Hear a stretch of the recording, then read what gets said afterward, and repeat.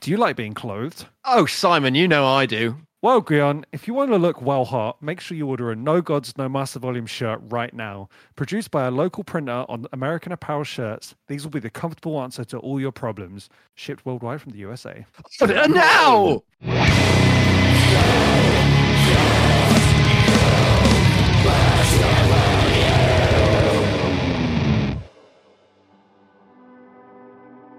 Welcome to No Gods, No Master Volumes. I'm Simon, I'm a record producer, musician, and I make pedal demos as Tunnel of Reverb. And I'm Guion. I run Holy Island Audio, a one-man effects pedal operation from Cardiff in Wales.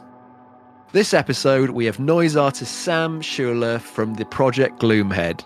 Sam started Gloomhead as a one-person project that has now evolved to incorporate a full band lineup. Sam also worked with friend of the pod, Zach of Malays Forever, to create the excellent fuzz pedal, A Constant Ache Behind the Eyes. We get a full rig rundown of Sam's recording and live setups, the pedals that he finds most inspirational, and the ins and outs of making music in 2023. So, shall we do, we'll do a history bit, shall we? So it started with me by myself during COVID, really just kind of like messing around with because it suddenly became the case where you couldn't play music with other people or during the pandemic. And so I just started like messing around with sound in general a lot more. And like, because before that I had played in just kind of like punk and hardcore bands growing up, and it was just kind of like straight into an amp, like ready to go, because there was no reason for it to be anything different.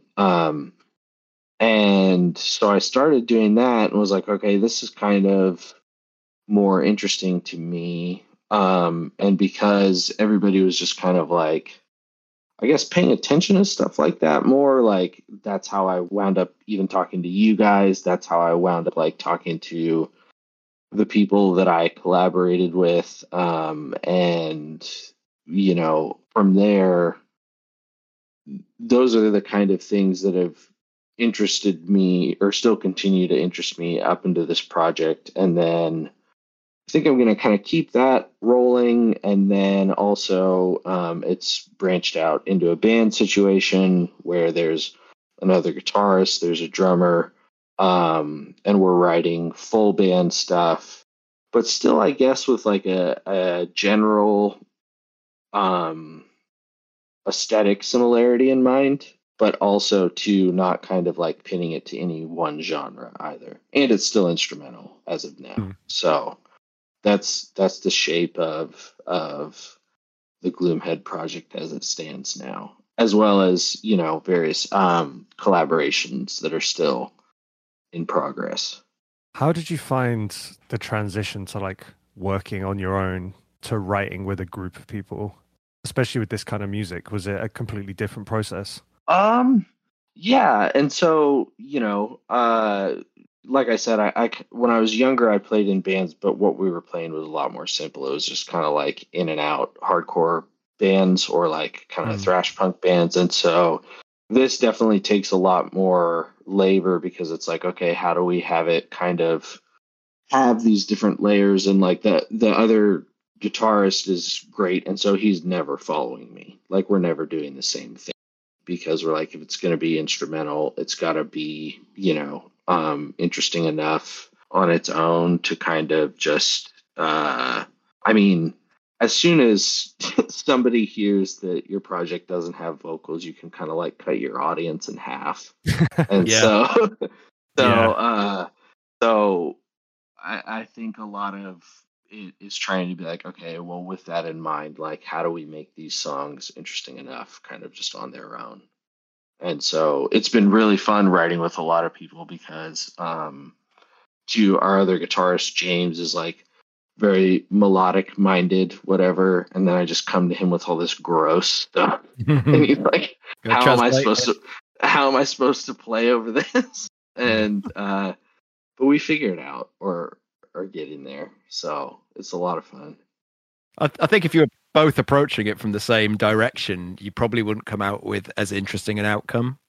Yeah, like if we were both just trying to be gross, it would sound gross. Yeah. But so yeah, that's a lot of fun. And he and I worked on stuff together before we found a drummer, and so yeah, he kind of got to get a sense of it before we started putting stuff in the room. But like he and I are both like putting stuff in the room with a drummer playing loud is kind of essential to both of us, and the writing process as far as we're concerned.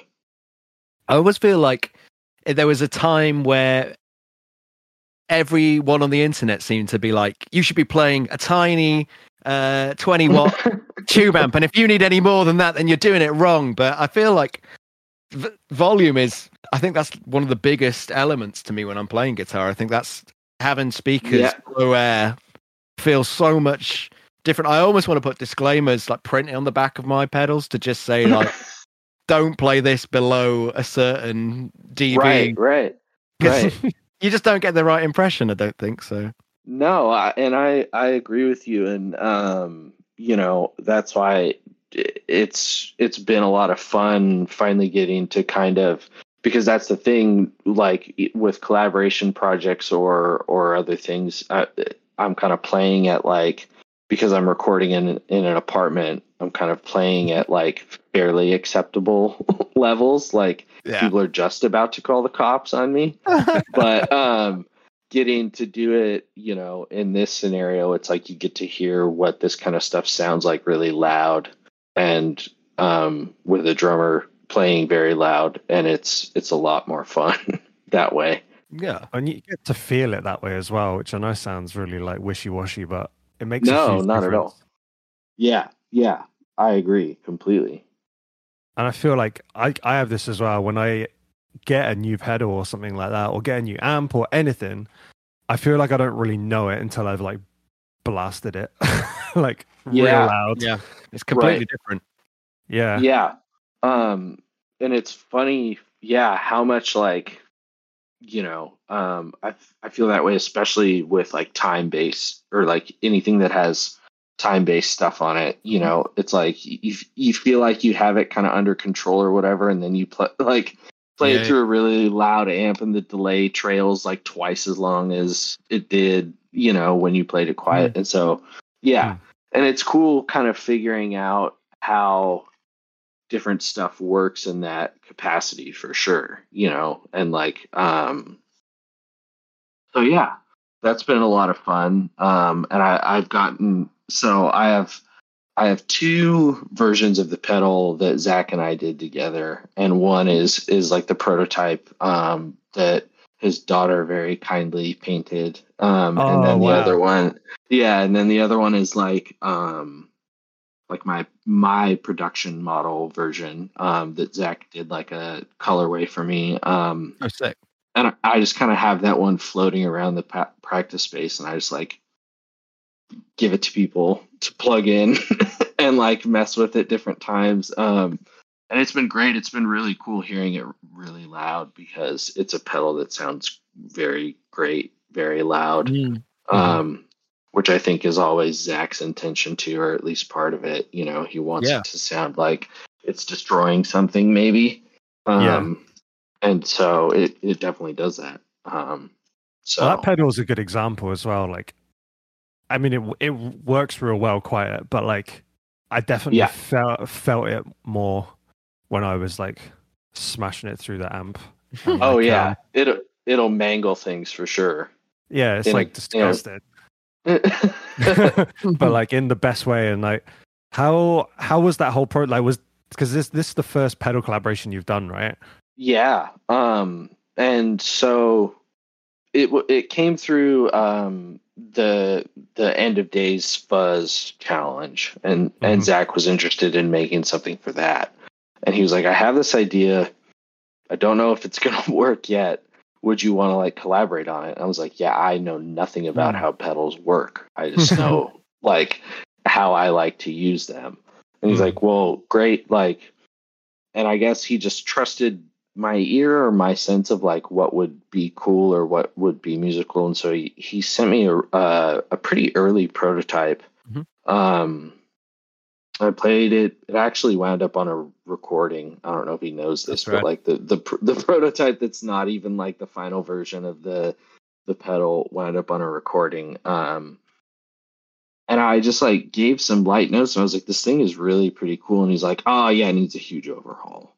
And so I sent it back to him, and then he sent me a second prototype, and it was like a completely different pedal. And I was like, okay, but I get what he was saying. Not to say the first one wasn't bad, but he did like a ton of work to make that thing what it is now. And then after that, I didn't really have any notes about the pedal itself. I was like, this sounds great. Like in my mind, this thing would be ready to go. And he was like, okay, like mine too. And so then I think that's where he and I kind of got into it. Was more about like then to kind of figuring out the aesthetic of what the pedal would look like, who would do the art, what it would be called, that kind of thing. And so we collaborated on it, but 98% of the effort goes to Zach, because I could not tell you anything about how it works. I mean, I know what it does, but I don't know how it does it. But that's the cool part of the collab, though, right? It's like he was handling all of that stuff, and what you gave him was you gave him that like the artistic feedback from like real world use, and like that's like you're putting different things in there. How did you come up with the whole like aesthetic and name? Because that was a really striking part for me. I remember when I first saw it, either like one of you sent it to me, or I saw it in like some Instagram thing or something, and I was just like, oh shit, I want to play that pedal. Well, yeah. So the name came from, it was a former release that I've since kind of sidelined because I'm no longer happy with it. But it was, so I was in grad school and started getting like chronic headaches. And you're talking to all these different medical professionals, and you're having to explain to them like what's going on. And that phrase, like I kept noticing that phrase coming out of my mouth. And so it just kind of like stuck with me. And I was like, well, this would be kind of like something interesting to use as like a name for something. And then Zach really liked it. And I was like, but should a pedal be like a sentence long? Like, should it have a sentence long name?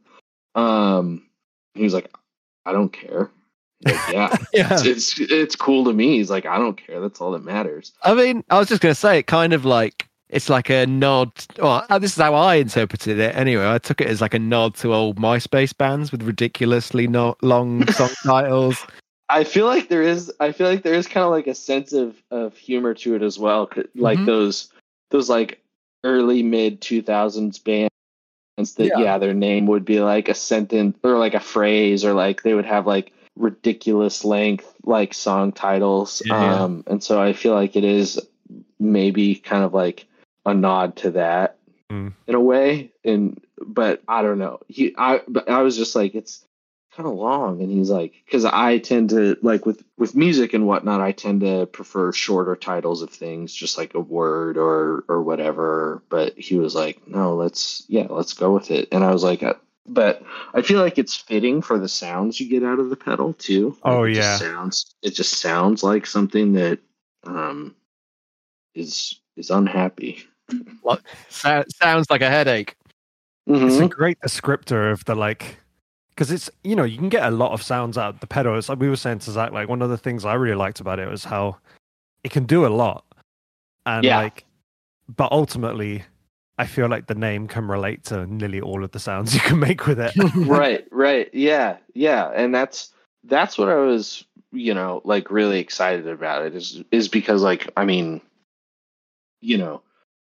there are so many great fuzzes out there. And I was like, and I think I said to Zach at one point, I was like, this thing is like 3 or 4 pedals in one package, like depending upon how you want to turn the knobs. And so, I feel like he did a great job on that end to where it's like you can really kind of, it's not like it just kind of does one thing. You can get like really crushing lows out of it. You can get kind of the chainsaw HM2 thing, and then the star of ads or scuzz, which is one of he just put that on there, and I was like, I love I don't know, Zach's names for things are great in general.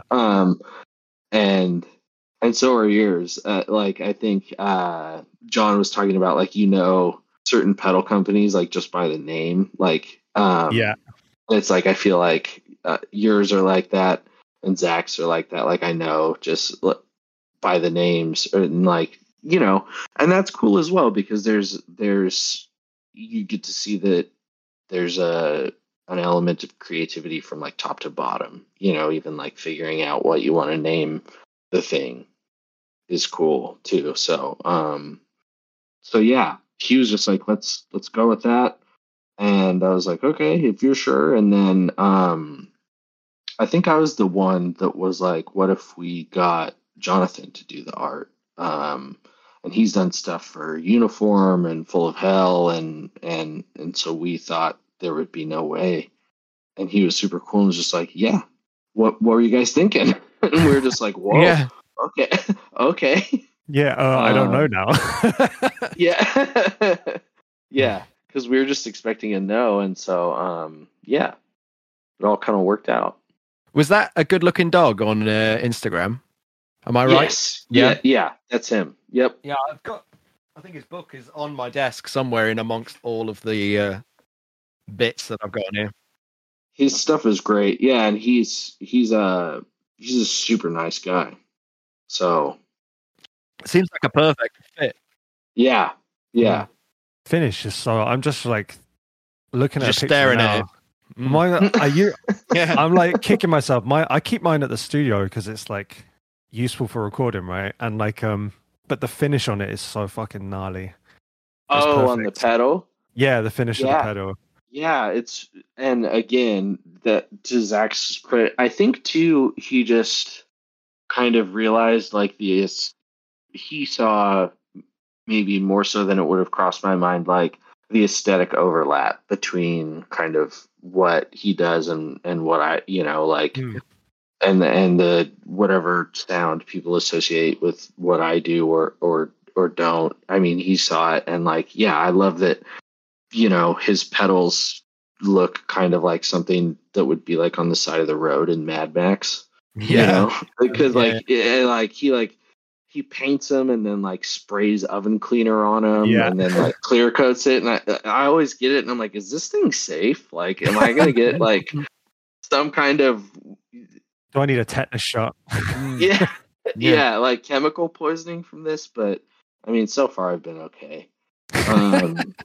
But the first pedal of Zach's I got was the Vicious Bastard, and it was back when you could only get it with the collage that he did on. Oh yeah, that was right. Those were like because I think it got to a point where he's like, I can't do this for everyone. Like the demand got too high, but that was the first pedal of his I got, and I've always been interested in collage work and stuff in general, but then I was like, thought it was really cool that it was on a pedal, and then that pedal was just, it's disgusting.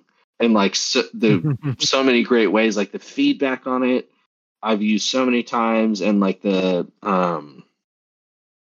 gating and everything, and I was just like, this is cool. And so then the next thing I got of his was the Clubber Lang, and I'd never played a harmonic percolator before, and like saw demos of it, saw stuff about it, and then like ever since I've got it, I've used it on so many things I can't even count, because it's again, it's like he makes the pedals that he makes can get very gross and very dirty, but they're also very like tameable and have like kind of multifunctional as well, because like you can back the gain off on that and whatever and just kind of get really great harmonics out of it at like a low gain level. And so that one kind of blew my mind, because something about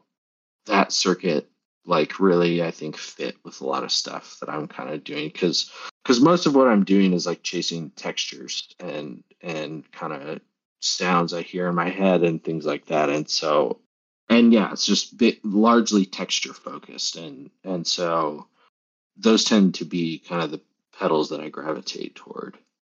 I feel like Clubber Lang is definitely like, it's a texture machine. Like you say, you can just take harmonic content out of it, or you can totally like destroy stuff. And I've got that one and use it. I use it on drum machines a lot. It's really good for like destroying transients and yeah, it's interesting you say about textures. That's definitely something I would gravitate towards for texture work.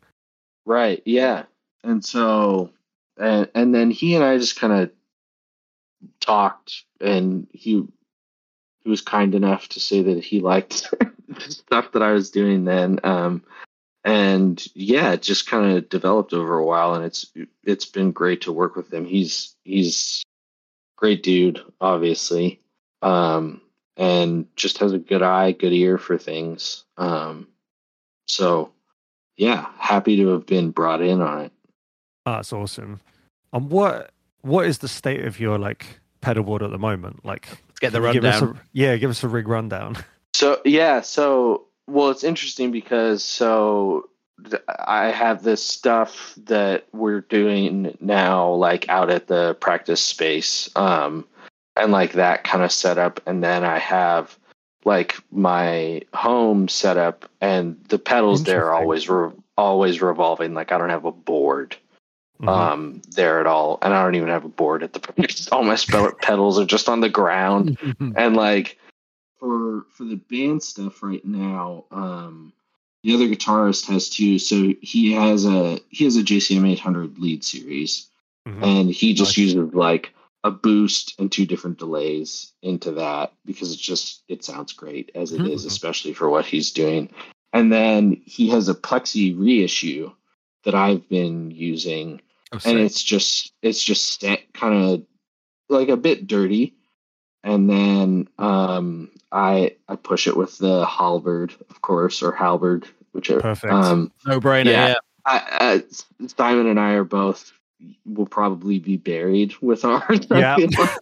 I feel like that's how we maybe even first started talking. It was probably. Just like I never turn this pedal off. Yeah. It's a cult, isn't it? Behind me as well. It's Yeah, and so then I've been running that into the new. I've been using tastefully, I hope, the new Old Blood Noise chorus. Oh yeah, because I love that. I love that thing because it doesn't give you that. You can get, but you can also kind of with the clock have kind of a darker chorus as opposed to just this like lush, over the top kind of, which is kind of associated with a lot of Bay Area bands in general. And so I'm like, I don't want to lean too heavy on that and kind of sound, just kind of like hijack that sound. It's interesting as well. Like you can dial the clock right down and it becomes like a reverb almost. Yeah. That's one of the things I really liked about it. That's the slider boy, right? Slider? Yeah, the BL82. Yep. I mean, that does make sense.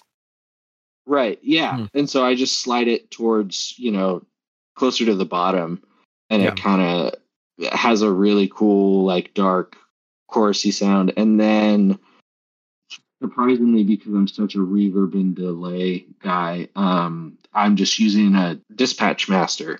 Classic, because it's just kind of like an easy all-in-one. But then after that, for like a big reverb sound, when I want to go with that, I've been using Bradford's Black Skycraft's Unusual EAS. Oh yeah. For when I want like a big kind of modulated reverb sound, I use that, and I love that pedal so much. Bradford's a solid guy as well. I really like Bradford as well. Yeah, he's a great guy too, and so I'm happy to have gotten one of those before they were no longer a thing. And so that's at home, and then or that's at the practice space rather, and then so my amp for at home and like for collaboration stuff, and then I've also tracked stuff for band stuff with it as well. Is I have a Science Shiv that shout out to Evan Craig for that. Oh yeah. Because he had one, and we talked about how cool it was, and that it was a bummer that there were only so few of them in existence. And then one came up for sale in Oakland, and he messaged me within like minutes of it like being on sale, and was like, "Hey, there's a Shiv in Oakland," and I was like, "Oh man, And so I jumped on it immediately and got it. What a legend. Yeah, Evan is absolutely a legend. And so I'm really happy because it's the first amp that I've ever owned where I actually like the dirt channel on it. Oh, right. That I'm not like using pedals fully to like that. I'll actually use the dirt channel. And so I used that, and then interestingly, and this isn't just a shameless plug, but like for a lot of collaboration stuff, because what I'm doing is more kind of washy. I've been using the Tides V2 a bunch because those two toggles, the ordering toggle and the voicing toggle, are like so great and game changers and great for more kind of like sound designy, soundtracky kind of stuff. That was the intention. Yeah. Honest. Yeah. And so I've been using it a lot. Still use, the Halberd as like a basic drive often. And then I got the no spine too, and so the iron fistula part of that is also a great like mid gain kind of thing. And then for other stuff I've had for a while, I got a great like reverb deal on. I use a tonal recall because I just love the dark kind of repeats on that delay. And then for a long time for reverb, my kind of go-to was the DBA reverberation machine. And I've been under the impression that I'm way more of just a straight reverb guy for a long time, but delay has been kind of winning my heart recently. So there's been a little bit of a shift there, which isn't to say I still don't like lean on reverb pretty heavily, but definitely been playing around with delay more, and I think one's about to enter my life that's going to be a game changer. Oh, did you get one? Yeah. You got one? Oh, yeah. Yeah. So I'm very excited about that. So yeah, that's kind of what I'm working with. And then, I have different kind of like modulation that I'm bringing in or out, or different reverbs for different things. But I mean, a lot of the dirt I use is like EAE or Zach or yours. I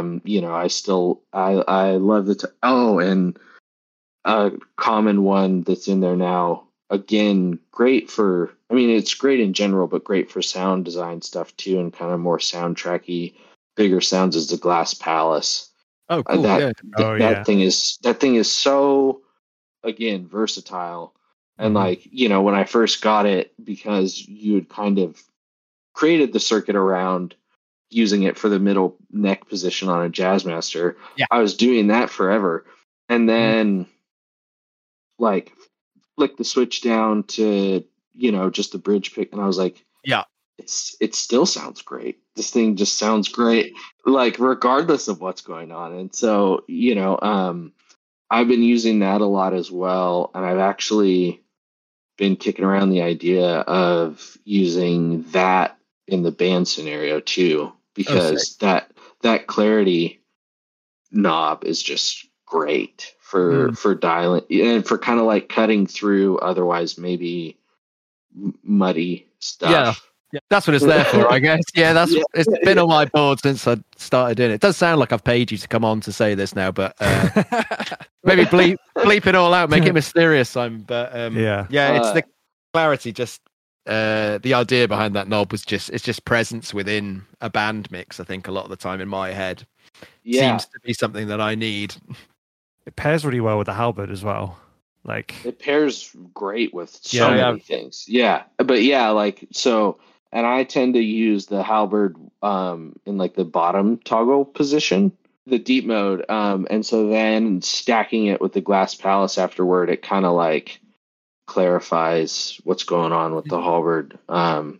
And It's funny. The more I've been doing this, the more I've kind of backed off on like super high gain stuff all the time because I feel like it's just like it wears out your ears, like unless that's really what you're looking for. But it's like go listen to like a great metal band, then you know, like and kind of get your fix for that there. Like I found myself gravitating more towards like the mid to lower gain side of things.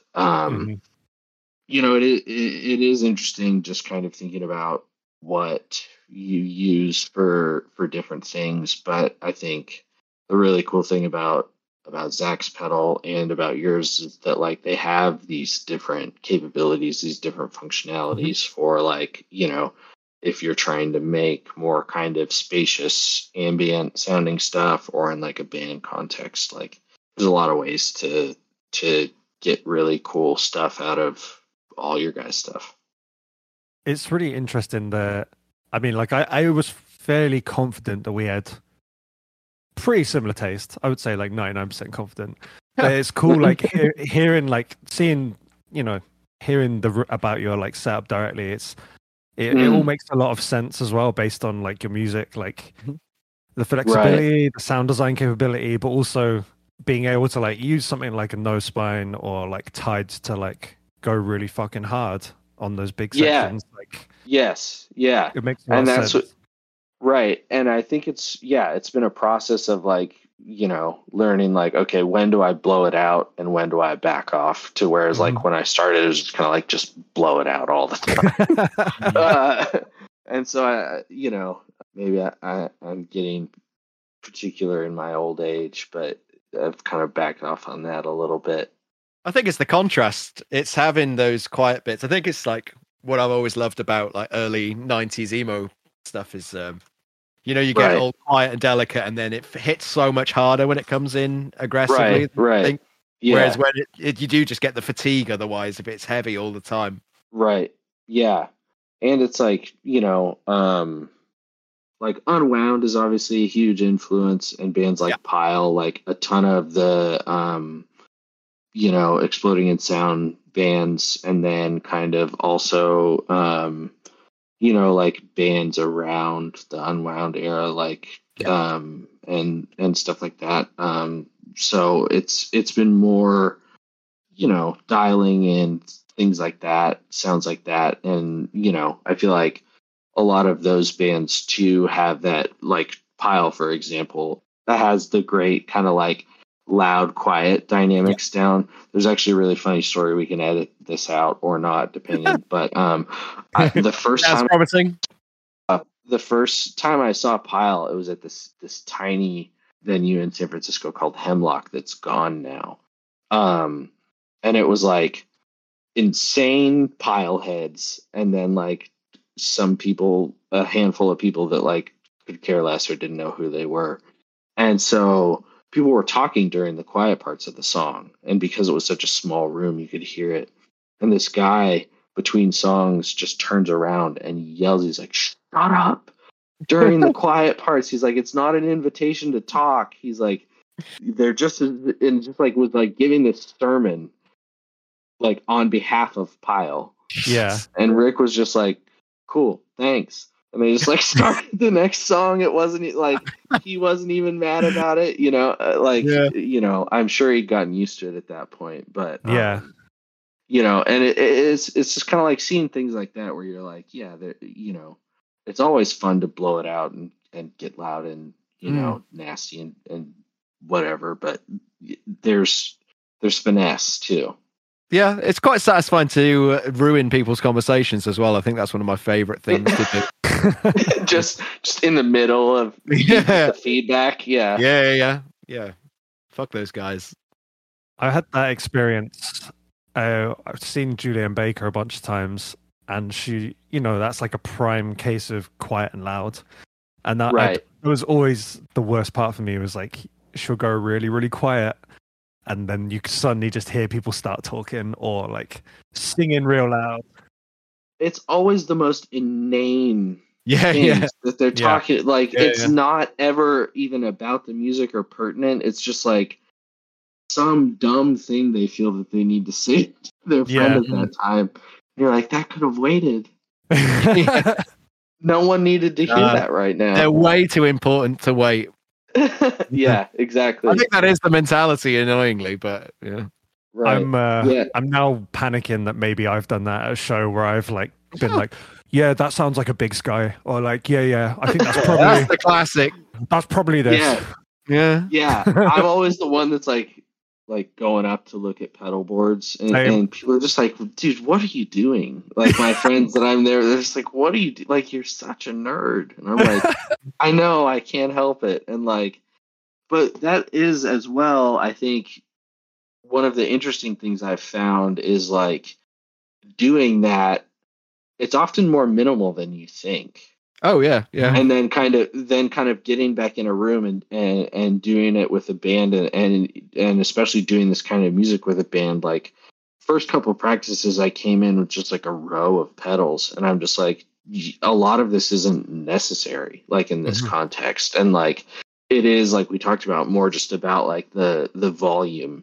And like everything kind of coalescing more than it is. So it's been interesting to see that in that scenario, I scale back on pedals, but then when I'm tracking stuff for it, it's still like I have the row of 9 that I'm like switching between to get different textures and different things to layer it with. So, but then when you actually go to do it, you kind of like pull everything back. That's why I'm just like using the Dispatch Master, even though I'm so like reverb delay obsessed.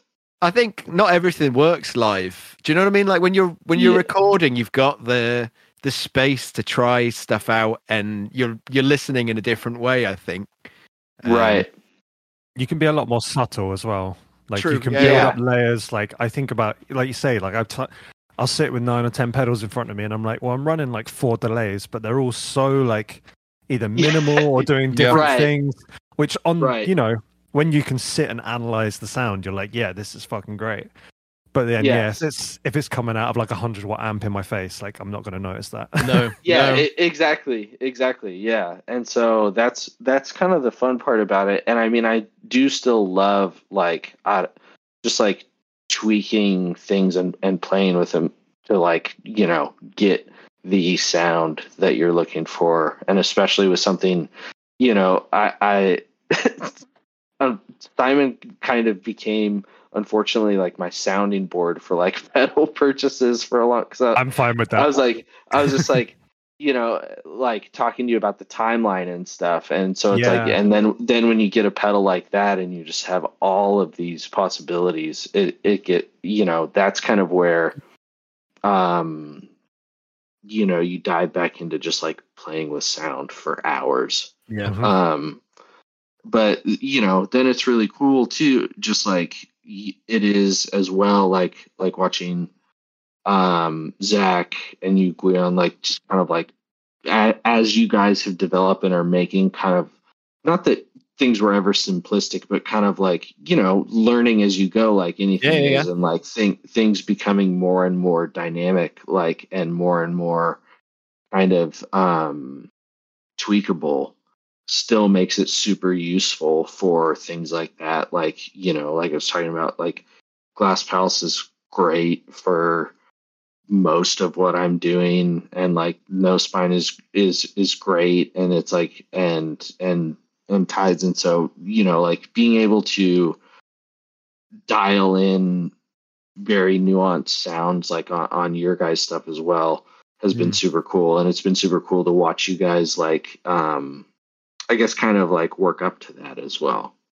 if that makes sense. Yeah, it's been fun. I mean, I appreciate the support as well. For like, it does mean the world, because I mean, we were talking about this before you came on, and we weren't sure if we should mention it because I get messages of people asking about a production Bed of Nails thing all the time, and then I was saying, Sam is actually the only person I've ever built one for. So I don't even have one.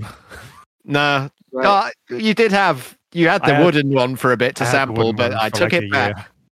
Yeah. Well, and that sample pack is great. I mean, I'm just gonna keep plugging the people whose stuff I like. We're gonna bleep all that out. Buy Guion's pedals, buy Zach's pedals, have Simon mix and master your music, and buy their sample pack. There's the sound bite. But no, I love that sample pack. I actually use that thing on multiple collaborations too. But yeah, that was very kind of you. I kind of want to talk about that now. So let's do it. Yeah, the bed of nails. The bed of nails is great, and Guion was kind enough to send one to me long ago. And I mean, that thing is just so much fun because it can sound so eerie and weird, like if you just like scrape the springs. And then it can also just like, I don't know, it's so fun for percussive stuff too, to just like hit it. And like, but like, it was funny because I got it during the pandemic, and like in my apartment, like messing around with sound, I'm just like banging on this thing with springs like in my apartment, and I'm like, people are probably concerned about me. Yeah, if you're listening with headphones as well and someone walks in on you doing it, it does look proper strange. Like you look like you're having some sort of breakdown. But I'll have to send you one of the new ones because the circuit is different now. It's essentially it's like always running into a ring modulator. Awesome! And that's wild. And there's an input. Awesome. I have built it just as a ring mod on its own with no contact mic as well. So I probably will do that at some point. Yeah. It works better than I was expecting it to. So yeah. And I mean, you know, I'm fine with people thinking I'm kind of crazy just banging on this with a stick. Yeah.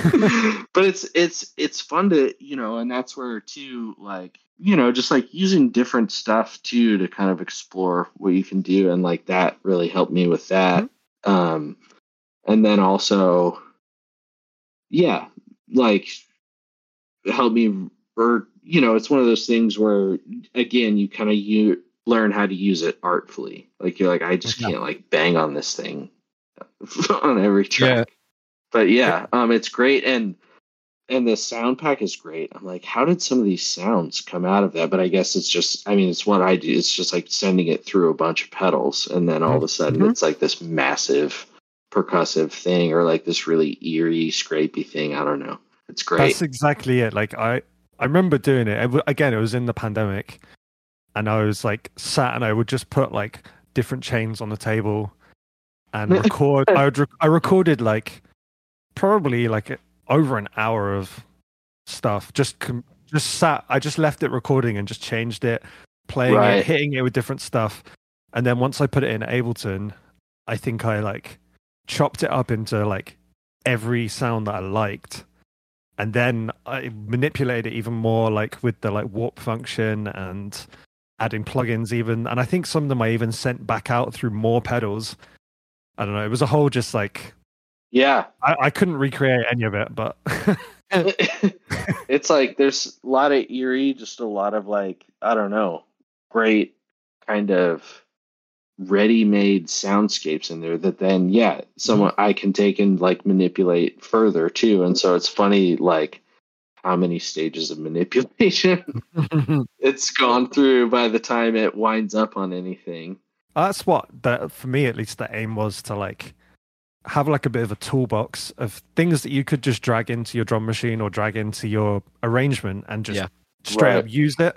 Or like put something in and be like, cool, I'm going to take this and make something completely new. Because that's what I use it for. I use it on productions quite a lot as well, where like it starts off as that and ends up being something completely different. But I think especially when you're using pedals to manipulate stuff, because I think a lot of the time people forget about the fact that you don't necessarily need to be playing guitars through these things. Like you can put so much weird stuff through it. Even just patching like modular through pedals immediately makes everything so much more interesting. I've yet to take that plunge because it just seems like it's a money pit. It's a massive and just like I have friends that are really good at it, and I'm like, how are you doing what you're doing right now? And like, you know, seeing people live, especially that are like I've gotten to see like OAA and like Mac from God is War, and just watching them do it live, it's like a completely different, universe. And I'm just like, yeah, I think that's like 10 years of learning for me to even get near learning there. So is quite intense. I'm like, so I'll just let those guys, be great at it, and I'll just keep doing my thing. But yeah, it's funny because I've recently gotten back into using tape more and doing tape stuff, and like using variable tape speed, but like still sending all of it through pedals. And so it is. And like I was sending it through like tides to get like the initial wash of reverb before it hits a bigger and like a gain boost and stuff. And so it is really cool to think about how they can be used outside of just playing a guitar into them as well. Yeah, I definitely feel like I'm leaning that way myself. I don't know if it's just from testing stuff, like and having that fatigue that makes me want to not play guitar as much. I'm just buying synths these days. I feel like that seems to be the route that I'm going down. I think it is just like because it keeps it interesting, but well, and that's it. It came up on the podcast that you guys did with John, but I'm curious. Like, I just thought it was a really interesting topic, and would be curious to hear from both of you, like as someone who builds, and then someone that is like, engineering as well as playing, and like how you separate the two, and if one kind of like how you keep from burnout, because even with me, just kind of I get super burnt out, just like kind of switching between projects and doing stuff like that. And so then like with building pedals or like being involved with other people's audio so much, like, and is it like refreshing to step into your own stuff? Do you have to like take a break and kind of like recuperate before, like, is it just too much sound? Like that's what I was like, I've just been inundated with too much sound. I need a break.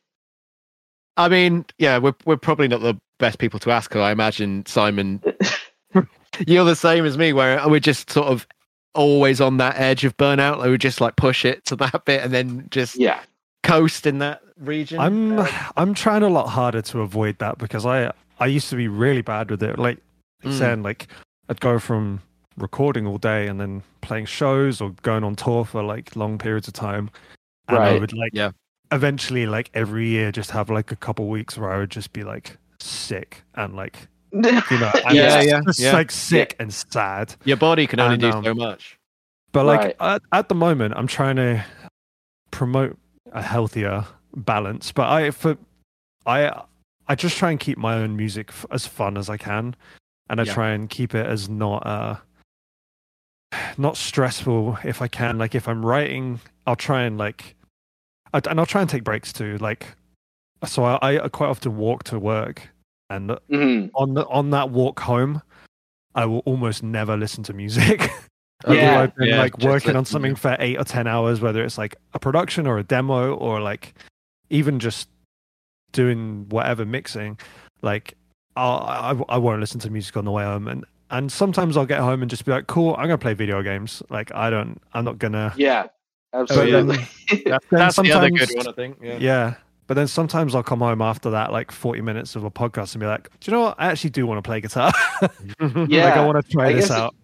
Right. And sometimes you just like have it, and it's like very kind of like pushing you. And sometimes, I don't know, I'll get burnt out, or like people have asked, or a lot of people have been like, well, don't you want to just keep it your project, because then you have complete control over everything that happens. Like you don't have to worry about other people's. And I'm like, no, because like I don't like being precious about whatever I make. Like I love like walking into the room with like a skeleton of an idea and seeing where other people take it and how it changes. And like I think that can really help as well too. Yeah. Like it takes the pressure off. Is like having other people to like pass it to, or to bounce ideas off, and like to see how other people interact with stuff, because it's like otherwise it's just like you kind of obsessing over it,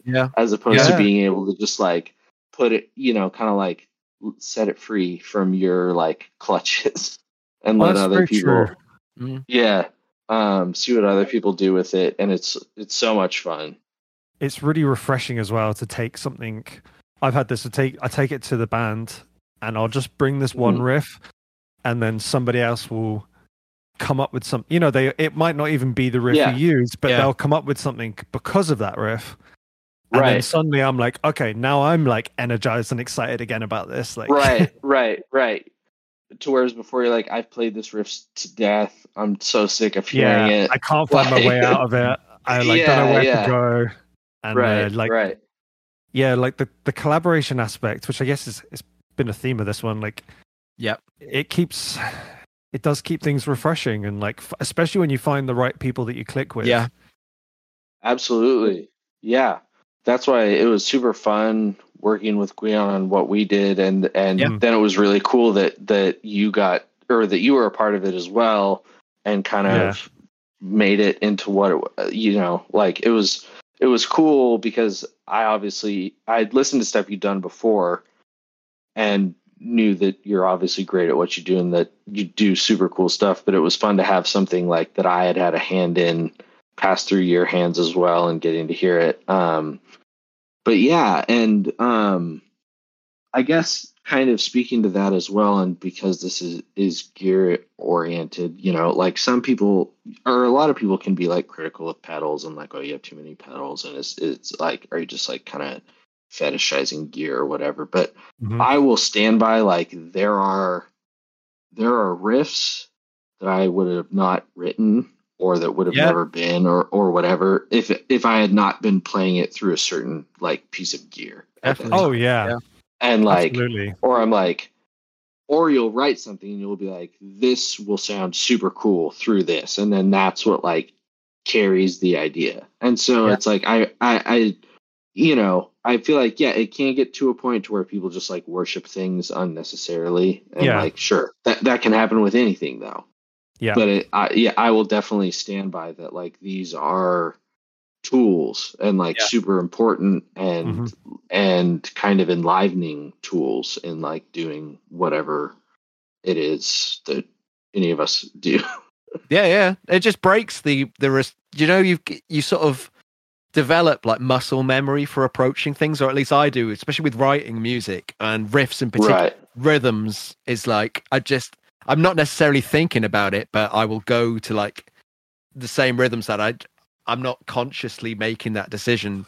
So I tend to just be sort of settle on shapes and spaces on a fretboard and let our drummer come up with a pattern, and then I will write whatever I'm doing. I'll try and shift it to because otherwise I will just endlessly write the same riff over and over again. So there's all kind of stuff like different tunings, different pedal configurations, whatever can be super helpful too. I'm a big advocate of trying out different tunings, because that was definitely like another like very eye-opening thing for me. It's just like dropping things way down. Yeah. Oh, for sure.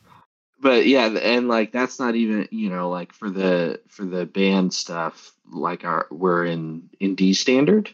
And like our other guitarist, he's just played in E standard like his whole life, and so he's like, "What is this?" Yeah. It's like having to like reconfigure, and like all the time, like at practice, like he'll just hit the completely wrong note because like he's still getting used to like readjusting on the fret, and like we'll just stop and laugh and like start again because he's still he's still finding his way into it, but he's well on his way now, but it took a second. But yeah, I just can't write stuff in E anymore.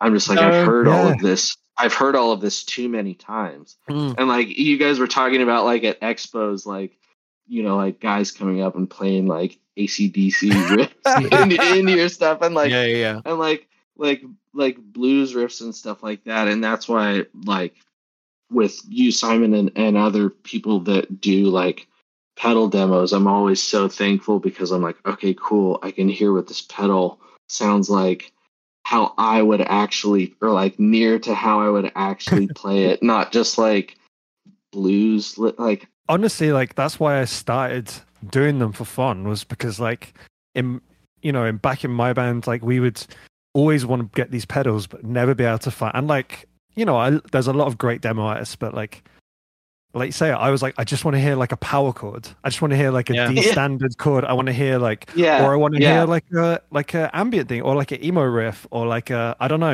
Right. And that's what pushed me to start actually doing it for, like just for fun originally, is because it's just like, this is what I want to watch, and like that's why I've never got too stuck into the like trying to get, I don't know, it sounds really silly, but like I was never like too fussed about getting crazy amounts of views or anything, because I was like, I just want to do something that I would want to watch, and hopefully other people will enjoy that too. But like, I think we might have talked about this in another episode, but before I was building pedals, the initial plan, I was just demoing pedals, but then it got like, when I started building stuff, it just got a bit confusing, because I'd have like content on YouTube that was stuff that I'd built, and then stuff that was other people's stuff. It just ended up merging, so I ended up just strictly just doing my own stuff. But that was essentially why I was building stuff, as well, as just because there's not many people sort of catering to weirdo screamo stuff. It's but that's the stuff that excites me. That's what makes music fun for me, I think, is just that chaos side. Right. Well, and I think it's a cool like theme that I've noticed too, just listening to the other episodes. And it's like, whether whoever you're talking to is like making music actively or making pedals or both or whatever, it is that it comes from, it's like, I had this thing that I wanted to do that didn't exist yet. And so that's why I started making pedals, or that's why like I make music the way I do, or even like, and that's why it's cool, and why I feel like, I've gotten to know Zach and you guys as well, is because it's kind of like kindred spirits of like, all like we like to make similar kind of stuff, and like we found the people that make stuff that help us achieve that. It's really cool that that's a thing now, because I'm not realizing it, or hadn't really thought about it until now, but like really kind of spoiled to have just been able to kind of like step in this world and have people like you and Zach who like are making stuff that is like exactly pertains to what I'm trying to do. Man. And like that was not a thing. No, not that long ago. No. But I think that's the like beauty of Instagram, though, isn't it? Like, well, at least it's sort of going down the pan now, but initially that is how Instagram worked. Like, it was those communities. Like, you could just stumble across someone, and it would be like so what's the word? You could really make those connections and see people who are making stuff that's specifically for you. It is like, it's pretty niche, but it is a satisfying little community once you find. That's the best part of this whole niche, is the community. Like the people that I've met through like doing pedal stuff is like, met some of my like closest friends through doing it, and the community's awesome and supportive, and it's great. Same. And like Evan looking out for me with the shiv, like he didn't have to do that. That had, out of the pure kindness of his heart, that he was like, hey, go like, here it is, go grab it. And so it's like stuff like that. You just I guess recognize kindred spirits, and it's cool how like we were talking about Bradford from Black Skycraft, like I talk to him all the time too. So do Zach, I talk to you guys, like it's just it's really cool that this has happened, and it's cool that it's growing though still. It's not like, and it's very inclusive, or at least from what I've experienced. I met, because like no one has like an ego really that I've encountered, or like I feel like everybody's just trying to like make cool stuff and help other people make cool stuff, and that's kind of like the bottom line of it, really. I agree.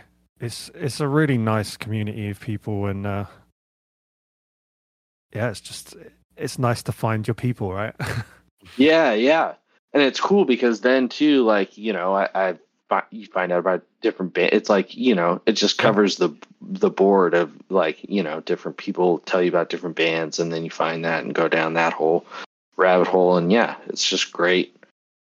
And everyone is a nerd and plays video games too. It's all we're all into like the same, like, stuff. I say nerds with much affection. I count myself among them, so it's not a pejorative in my world. This is a nerd podcast. Yeah, it's about as nerd as it gets. To be honest, I'm actually kind of worried if you're not one. Yeah. I really like Nick from Wonder Effects is always posting like, I'm not a pedal nerd, I'm a cool guy. That's probably a good place to wrap up. Yeah, I feel like I've talked more than enough. It's been great. Thanks so much for coming on. Thank you guys for having me. I appreciate it.